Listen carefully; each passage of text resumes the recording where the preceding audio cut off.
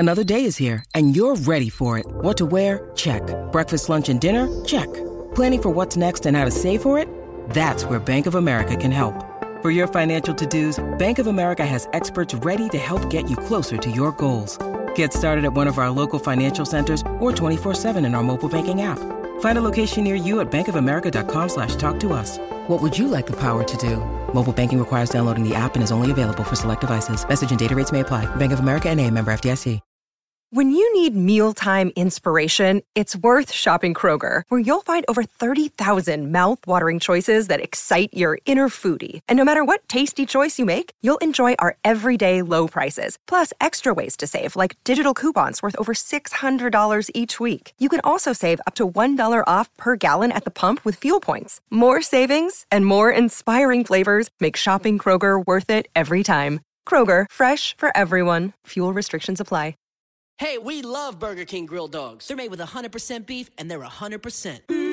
They're so good, they make us want to sing like... I can't believe it. Burger King made a grilled dog. Made with 100% beef. Flame grilled anytime you want. This July 4th weekend, put down the tongs, step away from the grill, and get to Burger King to try a grilled dog for just $1. Ask for the $1 grilled dog deal and get a classic grilled dog for $1. Only at Burger King. At participating restaurants on July 2nd and 3rd, limit 5 per transaction while supplies last.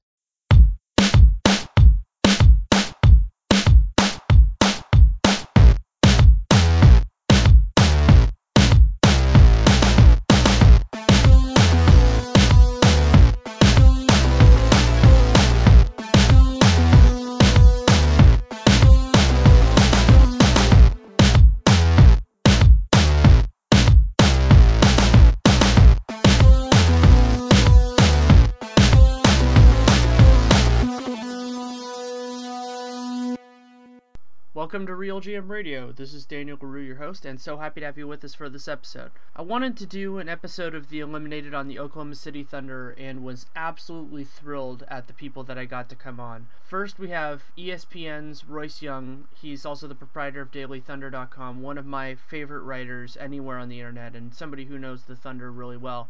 And also got Ed Maisonet, friend of the show, been on, very knowledgeable Oklahoma City Thunder fan from Oklahoma, also writes for the Sports Fan Journal and Slam Online, and was so much fun to have both of them on. They're recorded together to go through the Thunder because they're a team that has a lot together but also has a lot of questions still to answer, and so we go into what they need to do in the short term to get better, what their long-term outlook is going to be, how the draft affected that, and potential targets for them in free agency, and with the trade exception that they still have for Kevin Martin until shortly after the moratorium. So it was about a 40-minute conversation. It was an absolute pleasure to have them on, and I hope you enjoy it. Okay, well, thank you guys both so much for coming on. Thank you. Yeah, you bet.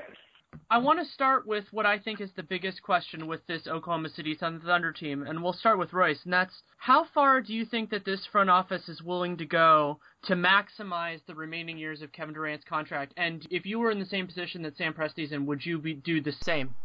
Well, that's a complicated question, and it's the question everybody's asking, of course, is that 2016 looms large, and everything the Thunder do is kind of within the context of that, because what's the point of Sam Presti's plan if you don't have Kevin Durant? It all kind of falls apart on you. But at the same time, if you're looking at it from Sam Presti's perspective, not just kind of typical media or fan perspective, he's looking at it as he's operating basically under the assumption that, of course, he's going to re-sign Kevin Durant, so he kind of has to have his ducks in a row for when that happens. So the way that Presti has constructed his roster, it's not that he constructed it to have Kevin Durant for 8 seasons. He's constructed it to have Kevin Durant for 18 seasons. So I think in some ways people like to compare it to, LeBron in Cleveland, that, LeBron couldn't get his title won in Cleveland, so therefore he had to leave to do it. But I think that whole thing was a lot more complicated because LeBron in Cleveland, he was able to look at the roster that was being put together by Danny Ferry, and there was a limited window that they were going to have. They basically were bringing in veteran players. There was no youth. There was really no future with that roster. And so LeBron, even if the Cavs, I think, had won a title in LeBron's last season, he may have left anyway because there was not much sustainability with that current team. So to answer your question long-windedly, I don't think Stan Presti cares too much about the supposed closing window of Durant's contract. I don't think that he's letting that influence any decision he makes, quite honestly.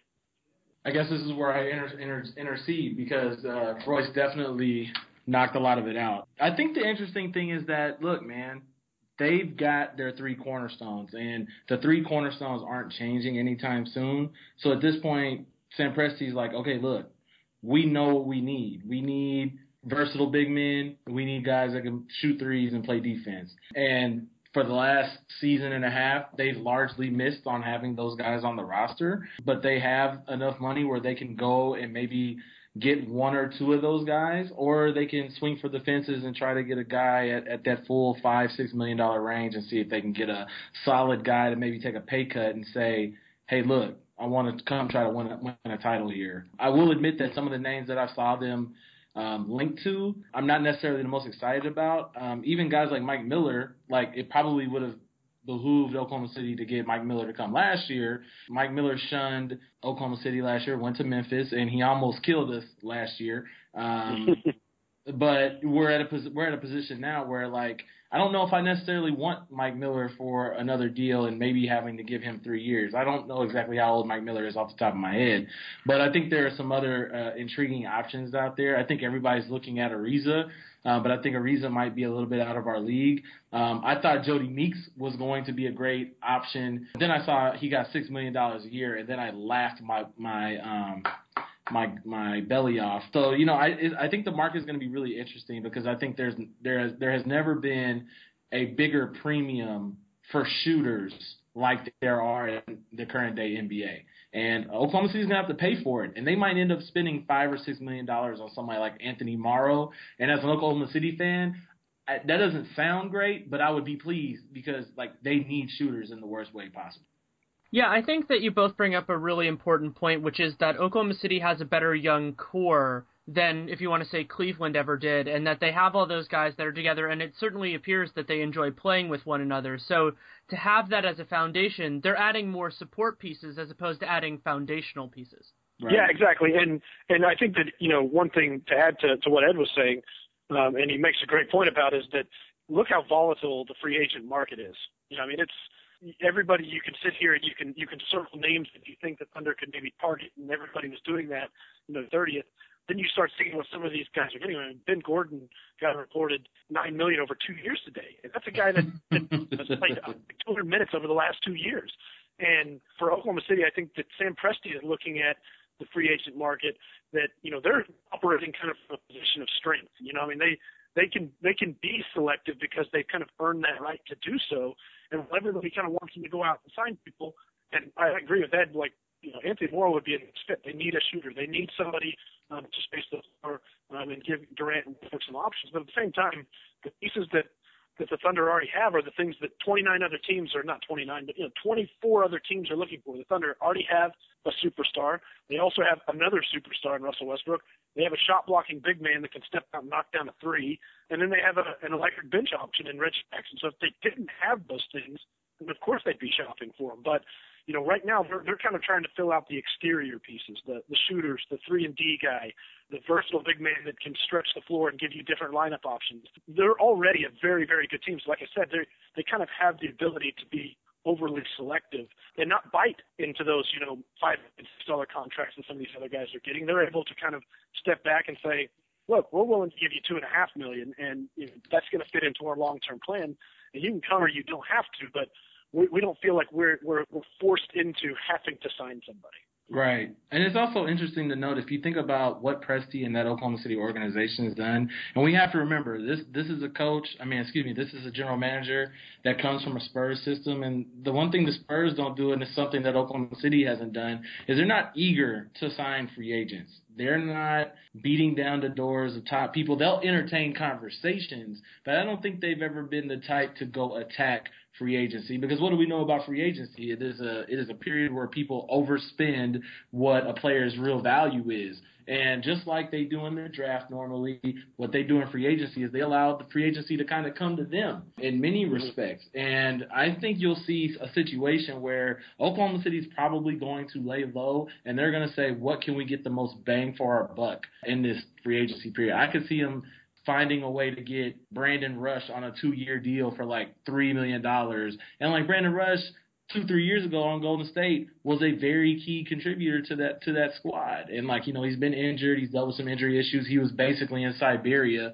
at Utah, kind of fell off the face of the earth. But he's 28 years old, and he does everything that Oklahoma City needs him to do. He plays defense. He shoots threes.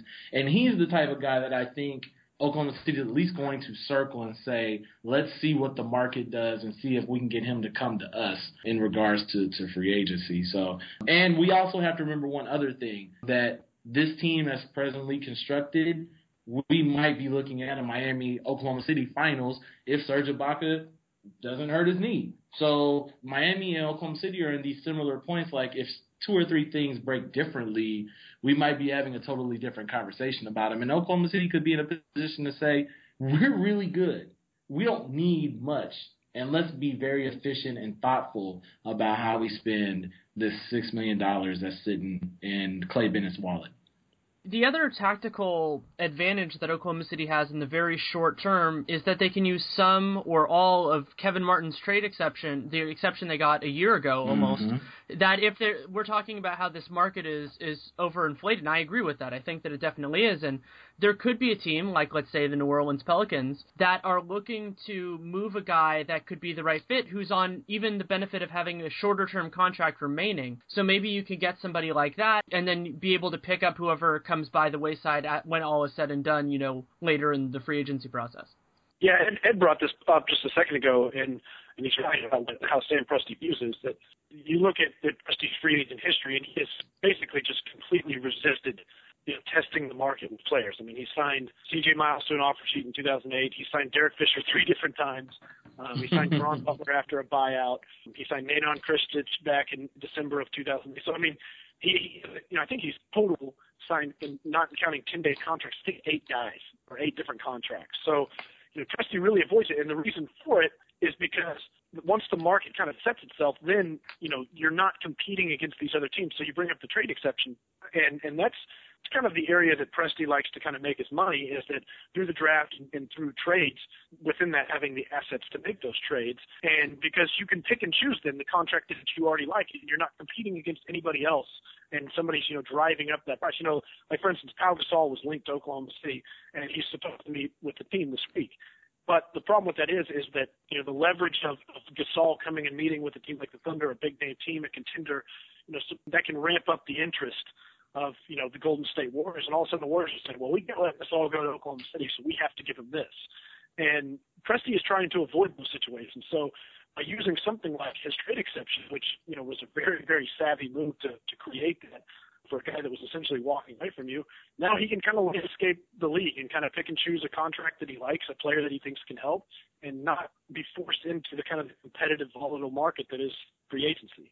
Yeah, I agree 100%. And I'd actually be even interested to hear Danny's thoughts, because I think you kind of alluded to it a little bit when you talked about the Pelicans, because I'll admit, of the 3 of us, I am the least knowledgeable when it comes to trade exceptions and things like that, but I have a general idea of how they work. But do you think there are certain players in particular that Oklahoma City would be able to target? Because I would assume they'd want a type of player that's on, maybe that has a year remaining on their deal, and someone that they could maybe bring in to use that trade exception and the amount of money that they have remaining to say, okay, look, we can help each other with this 1-year opportunity. Is that, I assume, how it works? Yeah, that pretty much is how it works. So the challenging thing, and Royce got into a really interesting part about this, which is that a trade exception is the way of acquiring the player, but you can theoretically send something, an asset of some form in return for doing that. So it is a little bit less of a having to be a dumping ground, because that's how some people think of a trade exception is, you have to take somebody the other team doesn't want. That's not necessarily true. The other team has to agree to the trade, just like any other trade. I don't have my Excel up, sadly enough, and I can pull it up, but I think that Morrow is definitely an interesting option. I think that he's a good fit. Also, I think he's a little too far from contributing, but if anybody could get something out of Austin Rivers, that would definitely be an option. But what you're looking for is a team that has players that they like, but just doesn't really have the space financially or in playing time for those guys. Royce, do you have anybody that makes sense to you? Yeah, and that's like you said, Danny. I mean, that's the whole point of the trade exception, right? Is that you look at what the Denver Nuggets were able to do with Aaron Aflalo, which I think that's a player the Thunder would have been jumping to go get, but he was making $7.5 million, and the Thunder had a $6.5 million trade exception, so he fit within that. But yeah, all you got to do is essentially you're absorbing that player into that trade exception, and you can either give them an international prospect that you're never going to see, some guy that you picked in 2004 in the second round that you have the rights to, or you can give them a second round pick. So I mean, you're basically just allowing that team to unload a contract and player that they don't want. So I think that what the Thunder would be looking for, and you could use it, I believe, for a sign and trade too. So if there was a player, a guy that I thought might fit into it, but he actually supposedly signed with the Pacers today, was C.J. Miles. That's one of the ways that I think that Oklahoma City could kind of at least utilize an asset that they've created. Okay, so we'll move on quickly to the draft. Now the draft has already happened, and we'll start with Ed. I just wanted your thoughts on what they ended up doing and how you think they're going to fit in with this team. To me, it felt like the Oklahoma City Thunder used the NBA draft as their version of free agency, and it felt like just by watching the draft, they immediately tried to replace Nick Collison and Thabo Sefolosha in the draft. I don't think that let's take a step back. My personal feelings are that I wish we would have traded up and maybe tried to acquire a young shooter, someone like a Gary Harris, who I thought was right there for the taking, and we probably could have got up a couple of spots higher to go get a player like that, someone who could probably step in immediately and challenge Jeremy Lamb for the two-guard starting spot, in my own opinion. But I don't really have any qualms with McGary, who I think in an earlier draft, or maybe a year later, he probably goes top 15. I think in this draft, he's a number 21 pick, and a lot of people believe Oklahoma City reached for McGary at 21 because the word out on the street is that Presti promised McGary he'd take him if he was there at 21. So I get the politic in that. And as far as Houston is concerned, Josh Houston, it did feel like another reach, but Oklahoma City rarely misses. And I think that's the one thing a lot of people have taken into consideration. They don't miss often. And if they believe that Josh Houston, a guy who apparently they've been watching for 3 years, can be a guy to be Kawhi Leonard Jr. or at least someone who can be a lot of the things that Thabo Sefolosha was, then you've got to be excited about that. Now, it'll be interesting to see what they do with him and Roberson because they're kind of the same player. It'll be interesting to see if they use Roberson to maybe become a two-guard instead of playing the three, but Roberson can't shoot for anything, so that's a bit of a concern. And my Cincinnati roots tell me, and my people back in Cincinnati tell me that Samaj Christian is a player. He's actually very Reggie Jackson-like in the way he plays point guard. So at the very least, if he can stick on the roster, he can probably be a third point guard. So I just think I'm kind of we'll wait and see as far as this draft is concerned because I don't think anybody expects these three players to do much of anything for the roster unless they're playing immediately in Tulsa, Oklahoma. Yeah, I would say this too, in that with who the Thunder took, a lot of people looked at the draft and they circled the needs that the Thunder had on the roster: shooting guard, wing defender, and even really they needed big man interior help because, like Ed said, he's going to turn 34 this fall. He had arthroscopic knee surgery in the off season, and eventually they're going to need some frontline depth behind Serge Ibaka. So, I think that people saw you got to find an impact player. That was the big thing I kept hearing everybody say. Find an impact player. But if you look at the history of the draft is for. This is for bad teams to improve themselves and for good teams to hopefully continue to stay good. And there's not a whole lot of history over the past 10, 15 years of finding impact players for contending level teams. There's a couple examples. Kawhi Leonard, obviously, in 2013, started 64 games for the Spurs. That's a good example. He came in and made a difference on a very good team. Morris Cole in 2012 played backup point guard for the Heat. Or even Steven Adams last year. He was an impact rookie, a guy that came in and played big minutes for a contending level team. But for the most part, if you're a contender, it's because you already have a roster that's mostly filled out and you don't have a place for these guys to step in and play. So, I look at the Spurs draft history. I think it's an equity comparison to the Thunder. Their last 3 first-round picks before they took Kyle Anderson this year was a guy named John Livio Charles, who is playing overseas still. They took Corey Joseph, They took James Anderson 20th overall. The 2 years before that, they took George Hill 26th overall, and they took Thiago Splitter in 2007 28th overall. George Hill became obviously a very good player and an asset to trade and acquire Kawhi Leonard.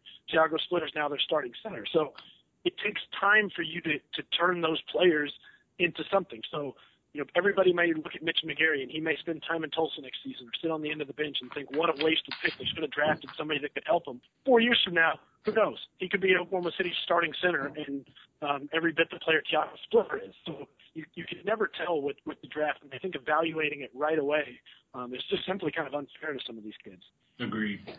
Yeah, it definitely is unfair, and I think especially when you're picking in the 20s, there are two kind of models that you can go after. One is you can go after the guy who's probably a more immediate contributor who might have a lower ceiling, and then the other one would be a player who might be a little bit farther away but could get up there, and you see that in the examples that Royce pointed out. And I was sitting there for a while. I'm somebody who followed him a little bit, and I really liked the fit of Clint Capella theoretically with the Thunder, but the problem with that is Clint Capella is probably not going to be ready to play much value for the Oklahoma City Thunder for a couple of years. So you're making a trade-off there. And as much as teams make mistakes in the draft, and we all know that they do, generally speaking, even in a great draft, if a guy falls down to 21, they're not going to be this world beater. Even as great as Kawhi was, he fell to 15. That's still not in the 20s. And there were teams that were interested in him, in the top 10 picks. It's just kind of lucky circumstances. So I think that what was interesting about what the Thunder did is that they got guys who made sense with where it looks like their team is going to be now and where their team should be in, let's say, 3 to 4 years that might even be closer to peaking then, especially McGary. Yeah, and I'd add this, too, about Josh Houston. Let me add this. And Ed brought it up. That I think where that pick kind of threw everybody for a loop is that it felt like that they drafted him last season with Andre Robertson. I mean, it felt like it was the same kind of guy, a guy with length, a guy that can defend but doesn't have much offensive ability. And then the other thing about Houston that's a little bit confusing is the guy was a 4-year player at Stanford. He's 22 years older. I think maybe 23, going to turn 23 this summer. And basically, we've been told already that he's going to spend most of next season in D-League with Tulsa. So, you've taken this player that, it's not like he's a guy that they see with upside and potential, but, by the time maybe he's a contributor, he's going to be 26 years old. So, they love Houston. They love what he's about. He's a really well-spoken, highly intelligent player with a ton of athletic ability. But at the same time, it is tough not to wonder, the players that were available at that point. You got a kid that's going to maybe help you in 3 years. Sure, he might be able to, but you also have Andre Robertson who may be able to do the same thing, and then you've kind of compressed yourself. So I'm completely willing to wait and see on Josh Houston, but at the same time, I can understand a little of the confusion right now. We already talked a little bit about it, but looking at the current team, and so we've already talked about some of the potential free agents, what do you guys think about the players that are already on the roster that are coming up, let's say most notably Thabo Sefolosha, and their potential future with the franchise? I'll defer to Royce on this one. I would say with Thabo, he's gone. I don't think there's any chance that he's going to resign. I think that what he's looking for is outside of what the Thunder are comfortable paying out, especially with having guys behind him that they feel capable of playing. You look at Andre Robertson last year, started 16 games for the Thunder in place of Thabo Sefolosha. A lot of people don't realize that rookie player that everybody couldn't believe that the Thunder wasted the pick on 26 overall started 16 games for him. And with him on the floor, the Thunder allowed 99 points per 100 possessions. They were a very solid defensive team. They didn't really experience much drop-off. He's actually cited this stat before, and I think it's a really good one. Last season, the Thunder won 92% of their games when they allowed 102 points per 100 possessions or less. So, a lot of people focus on offense for the Thunder. What are they doing in the half court? What do they need to do? A lot of the stats bear out, and I think that this kind of speaks to Presti's decision-making, that they feel very committed defensively, that they're going to have enough offense that they can play elite-level defense consistently. And so I think with Thabo, he's just outside the price range. I think he's gone. Obviously, Derek Fisher's gone because he's the coach of the New York Knicks, and I don't think there's much chance at all Caron Butler is going to re-sign with the Thunder. I think he was quite honestly a little bit ticked about his DNP in the final game against the Spurs. And, for exit interviews, he didn't even show up. So I think that he's going to come too. That's interesting. It's interesting to hear that about Roberson. And you would see him in spurts and you would forget about him on the court. But I think it was a good way that you would forget about him because He was out there playing defense. He was playing mistake-free basketball, and they weren't really asking him to do anything offensively, and that's okay because he's a rookie or he's a year 2 player. I apologize. And the thing is with guys like that is if they ever develop any ability to be a corner three-point shooter or an ability to finish at the rim, their value grows exponentially to the team.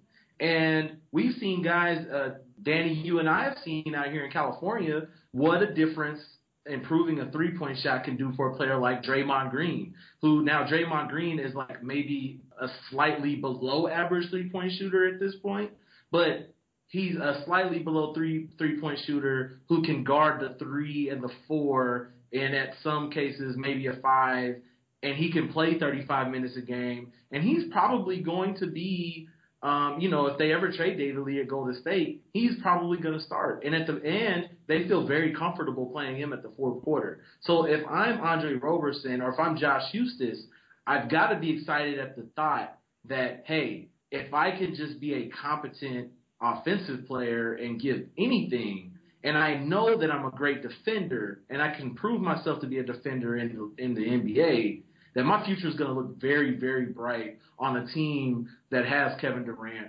Russell Westbrook, and Serge Ibaka. And I think that's Presti's ultimate dream is that, hey, I can get guys like Lamb, Roberson, and Huestis to be 3-and-D type guys because I think that's what he's shooting for. And I don't know if Lamb's ever going to be the type of guy that's going to play great defense, but he's willing, and that's half the battle. And I think the jury is going to be out on Lamb in the next couple of months when the season starts is where are we going with this guy? Because if it doesn't pan out, then I could see him getting packaged at some point during the course of the trade deadline next season.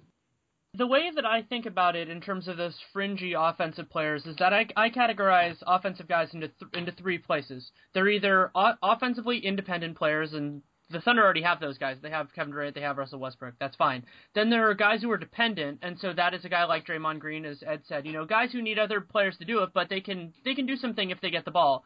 And then there are negatives who are people who, even if they're open, you're probably not going to want them shooting it. And so what the Thunder need is they need at least one of those guys to move from the negative or kind of a neutral category into that secondary positive role. Because if they do that, when you have guys like Russell Westbrook and Kevin Durant, you're fine. That's all you need. You don't need them to run the offense. You don't need them to be the engine or the straw that's your drink. All you need them to be able to do is have somebody who, if they're open, they can make it so the other teams don't leave them alone because then that puts more attention on Durant and Westbrook.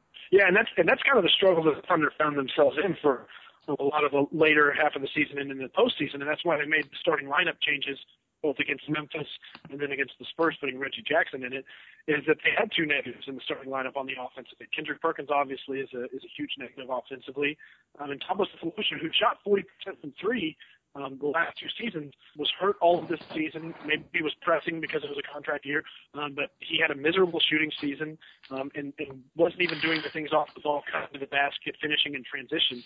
So, essentially the Thunder had Westbrook and Durant, and I would put Serge Ibaka in the dependent category, like you're saying, because he's a guy that the Thunder don't really run plays for, but obviously he's a threat on the offensive end, spaces the floor very well at the elbows. They can pick and pop.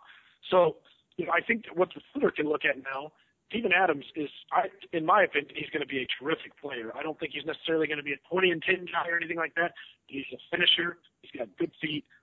He can catch the ball. I think he's solid in the pick and roll. So I think that you could take one of those negatives in Kendrick Perkins. I don't know if Steven Adams would start at that position, but you can play him more and more, and all of a sudden you have a center that is a threat on the offensive end. You can look for those baseline dunks when he's in the dunk spot, and all of a sudden you got a guy that opposing defenders are not just completely sagging off of and not worried about. If you want to play Marc Gasol would defend Kendrick Perkins, it was essentially 5-on-4 out there because Gasol would completely ignore him, and you can't do that with Steven Adams. So I think, it's on some of those other players like Robertson or whoever it might be. Perry Jones even started a few games as shooting guard last year. It's on those guys to become the type of players where, opposing defense just don't ignore them. I have a question for Royce. It's something that perked my ears, and you'll notice that I just used a pun there. But there was something that came across my Twitter timeline, I'd say about a week ago, and there was this conversation about the Miami Heat looking at Kendrick Perkins Now, I just assumed that was a smokescreen to, I don't know. I don't even know why that would be a smokescreen, but I just thought it was utterly hilarious. But, like, it was something that people really talked about. Are people really targeting Kendrick Perkins at all for a trade acquisition, or are they just giving Thunder fans false hope? Here's the thing about Perk, and for as easy as he is, he's an easy target. It's easy to pick on him. But to most teams in the league, they see the value that he does have. And I think that more than anything, a lot of the criticism that Kendrick Perkins has found himself with is more on Scott Brooks and less on him. Right. I think it's about Scott Brooks misusing him, miscasting him, resisting to flex on certain lineups.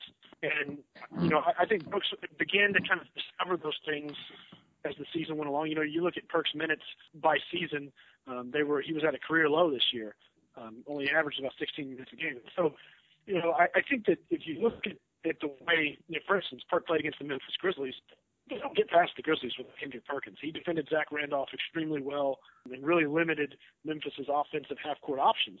So, you look at kind of the landscape in the Eastern Conference, Roy Hibbert, which who knows about Roy Hibbert, and then you got Marcin Gortat, you got Joakim Noah, you got Al Jefferson. Perk, he can defend the post, and a lot of people see the negatives. They see his stat lines. They see him fumble the ball out of bounds. They see him struggle to compete on the defensive glass, and they obviously just kind of decide that he's a worthless player. But and then plus you add in the fact that now he's finally an expiring contract, and that makes him have some value. The Suns were almost able to acquire Pau Gasol last year for basically a first-round pick and Emeka Okafor's expiring deal. And he was out all of last season with an injury. So expiring deals have value in the NBA. And that's one of the biggest reasons I think that you've seen that Dan Presti is so resistant to use the amnesty provision on Perk, because, why pay a guy to walk away when you feel like you might be able to get something in return? Right. And then let's be clear, like, he is good. He is Mr. Combat Boots running up and down the court. I don't want to get it confused. Like, he has his issues, but he is one of the 2-3 best on-ball big man defenders in the league. I think Sam Presti's done a genius job of drafting his replacement, for sure. But I think it was more so that it was Miami that made the overture, so to speak. And I do think we're going to be at a point where we would eventually say we're going to miss Perk if he ever moves on. And I would actually be under the opportunist to think I'd love to have Perkins back, just at a reduced rate, because, that $9 billion is a pretty heavy price tag. But it's funny when that came across. I've never seen so many Oklahoma City Thunder fans think that this was going to be the end of Kendrick Perkins in Oklahoma City, and I don't know if it's going to happen or not. And I didn't mean maybe to it was just Sam Presti trying to sabotage the Heat. Maybe that's all it was. Yeah.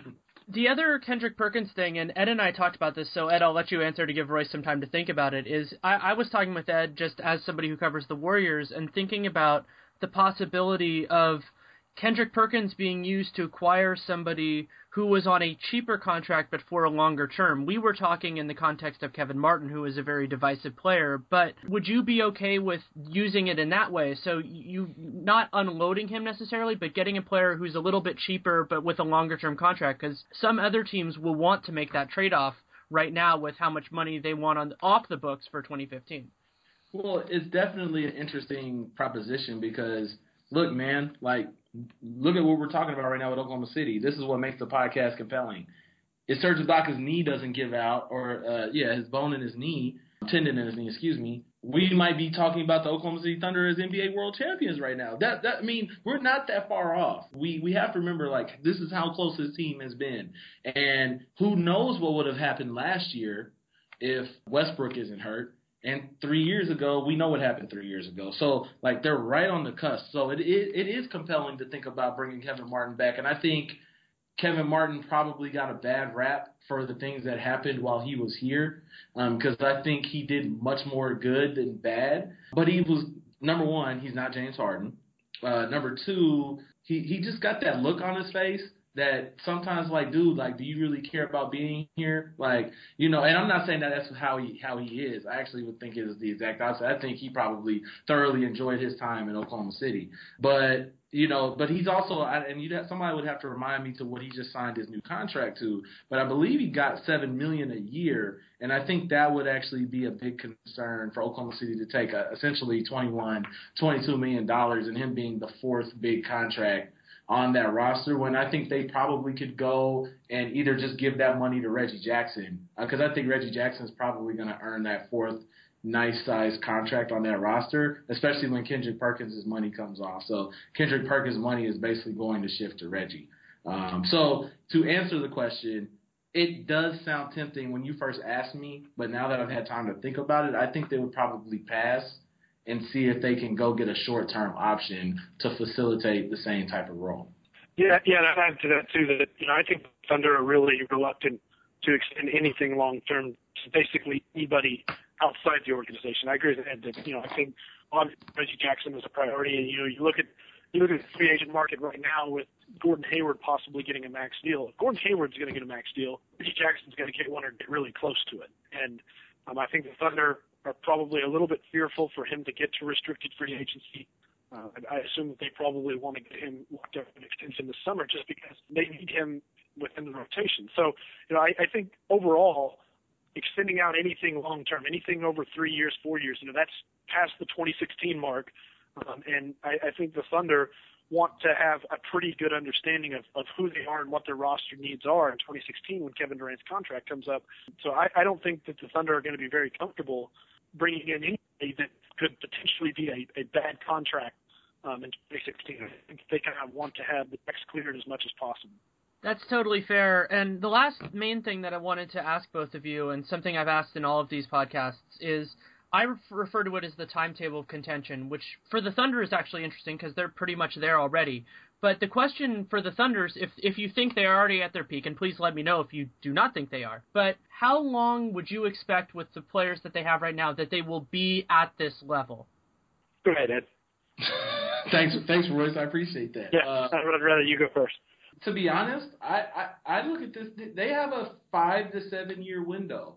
I think if you're talking about this team as presently constructed, and if they look at especially Westbrook and Durant as those two guys being the guys, I don't see why. I think Royce made a very excellent point. Sam Presti, Clay Bennett, and Oklahoma City Thunder leadership, they're not looking at this as what are we doing for the next 2 to 3 years. They're looking at this like what are we doing for the next 12 to 13 years. And I don't think they assume that those two guys are going to leave anytime soon. That's not saying that it couldn't happen, but that's the way that they're planning this out. And I think Ibaka, they're in the same boat with him. What will be fascinating is, and I'm going to take this conversation there. God bless my brother Kenny Masenda because he knows this is what he wants me to do. But I think they are going to remember what happened when Oklahoma was playing Notre Dame and the Oklahoma City Thunder just slid in that little tidbit to the news cycle that they were not going to be able to re-sign James Harden, and they traded him to the Houston Rockets for picks, and they were unable to amicably come to an agreement to keep all 4 players there.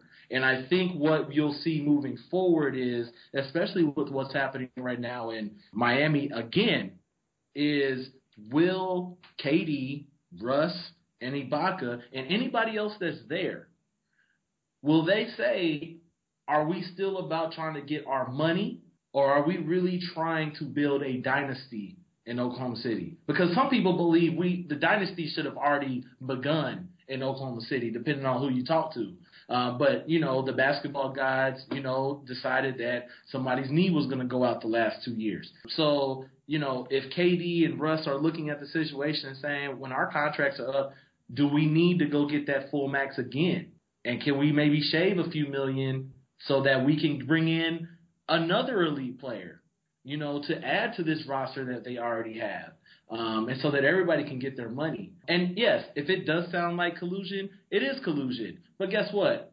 the owners are performing collusion every day with that thing called a salary cap so that they can make money as well. So, like, it's a two-way street, and I think NBA players more than ever are being very savvy with what they're doing with their contracts because they realize what the end goal is. It is to get them rings. Now, they're not going to sacrifice that just and go broke at doing it, but you can hear some of those conversations already being had. The NBA Players Association are already telling people, like, hey, stack some money away because we're probably going to be in a lockout in a few years.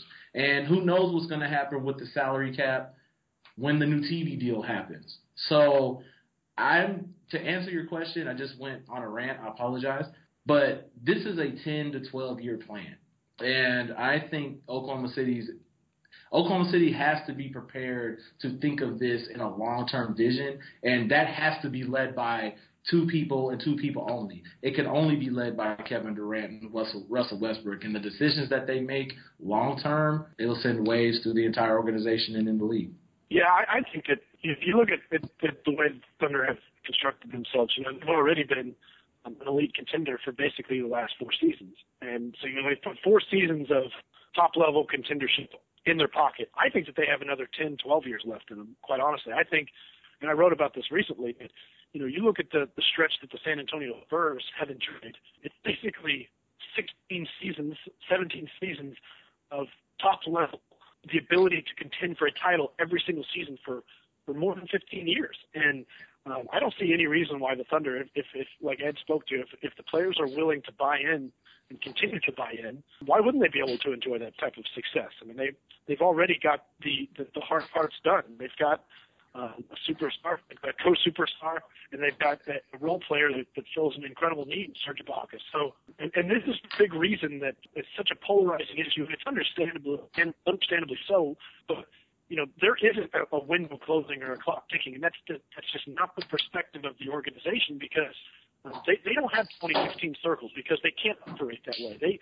They especially when you're in a small market like Oklahoma City, you can't necessarily just expect that people are going to want to come play here because of the zip code like they do in New York City or LA or Chicago or Miami, and they have to prepare for that. If you put a bad team on the floor in Oklahoma City in 2018, fans are probably going to stop coming. And as good as they've been, you cannot rely on the emotional passion of a small town to just continue to sustain you. You have to have a good team on the floor. And, we've seen that all over the league in Milwaukee and Sacramento and other smaller markets that have struggled with attendance and revenue because they've not had very good teams. And that's what the Thunder are doing their best to prevent against. And I think that if they continue to shape the roster the way it is and the players continue to buy in, I don't see any reason why they can't. I don't even know if they're going to win a title in that period of time. I have no idea, but I think that they're going to have a chance to for the next 12 years. Yeah, and that gets into what I think is the huge question with every individual player now, and I think that we learn a lot about these people as individuals with what they do on their third contract, because the first contract is set, the second contract is based on where you are, and that's a restricted free agency. We're learning from Gordon Hayward it can be a little bit weird, but that is what it is. But with the third contract, you find out what a guy wants. And if they want money, that's fine. If they want to win, that's fine. And that's what the Thunder will have to look at, because if they, as you guys both said, if they can get together and say we want to win, we want to stay here, they have a window that might not close for a long time. But if one or more of them says I want something else, then that changes things very, very quickly. And the hope for Thunder fans, and as somebody who isn't as connected with it, is that they're on the same page before then, because you want to make sure that everybody's there. Because once the first decision's made, you want to make sure everybody's on board. Mm-hmm. Agreed. Are there any other topics that you guys would like to share with the listeners or with each other? The one thing I'm interested to see is will Kevin Durant, Russell Westbrook, maybe even Reggie Jackson, will they participate in the FIBA World Cup and the workouts? Because Kevin Durant and Westbrook in particular, and I believe on that team that Jeff Green – God, this is how old we are now. But Jeff Green and James Harden were all working out with Coach K on that team, and it'll be interesting to see if any of them decide to go. And if somebody like Reggie Jackson, if he were to get an invite, of course he's going to go. But it was impressive to see the type of growth they took when they did that trip to play in the FIBA World Championships, now known as the FIBA World Cup. And it'll be interesting to see if those players go again. Yeah, I think that's definitely good. Well, thank you guys both so much for taking the time. It was a pleasure having you on. Yeah, you bet. Thank you. Thanks again to both of my guests. I had so much fun having them on. First up, we have Royce Young. You can read Royce at ESPN.com. You can read him at DailyThunder.com. You can follow him on Twitter at Royce Young. That's RoyceYoung. Ed Maisonet, you can read him Sports Fan Journal, SB Nation, Slam Online. Great writer, really talented guy. And you can also follow him on Twitter at Ed the Sports Fan, EDTHESPORTSFAN. It's an absolute pleasure having them on. Really enjoyed the conversation. And thank you all for listening. I hope to do a couple more of the Eliminated. We'll see what I can get in terms of guests. There's some people that I've talked to, and we're trying to figure out a time. But as you know, the summer changes the dynamics a little bit, and it's harder to talk about what a team will do and you more analysis of what they already have done. And I'm already working on a battle plan for how to really recap the summer. Should have a couple of guests to do preview stuff and review the draft as the weeks come on. And as always, if you have any insight, anything you want to contribute to make the show better, you can always hit me up on Twitter at DANNYLEROUX, or you can shoot me an email, daniel.leroux@realgm.com. Whichever way you send it, I will read it, I will respond if I can, and I really do appreciate it, because even though we've been doing this a little while, it always helps to make the show better, and I really do appreciate it, and it helps make the product, and that's really what this is about, is making something that you want to listen to and that you enjoy, because no matter what, I'm going to have fun doing it. It's such a pleasure to do. So you can reach out if you want to do that, and keep on listening, and thanks, take care, and make it a great day.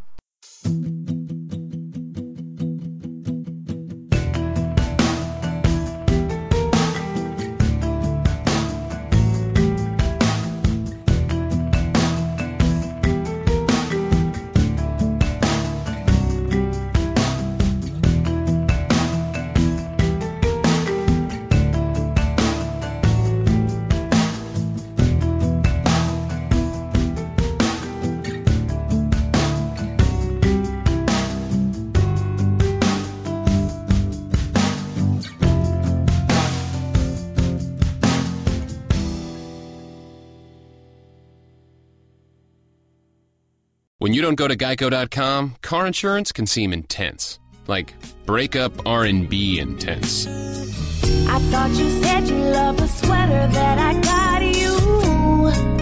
If you didn't, you could have told me. Geico makes it easy.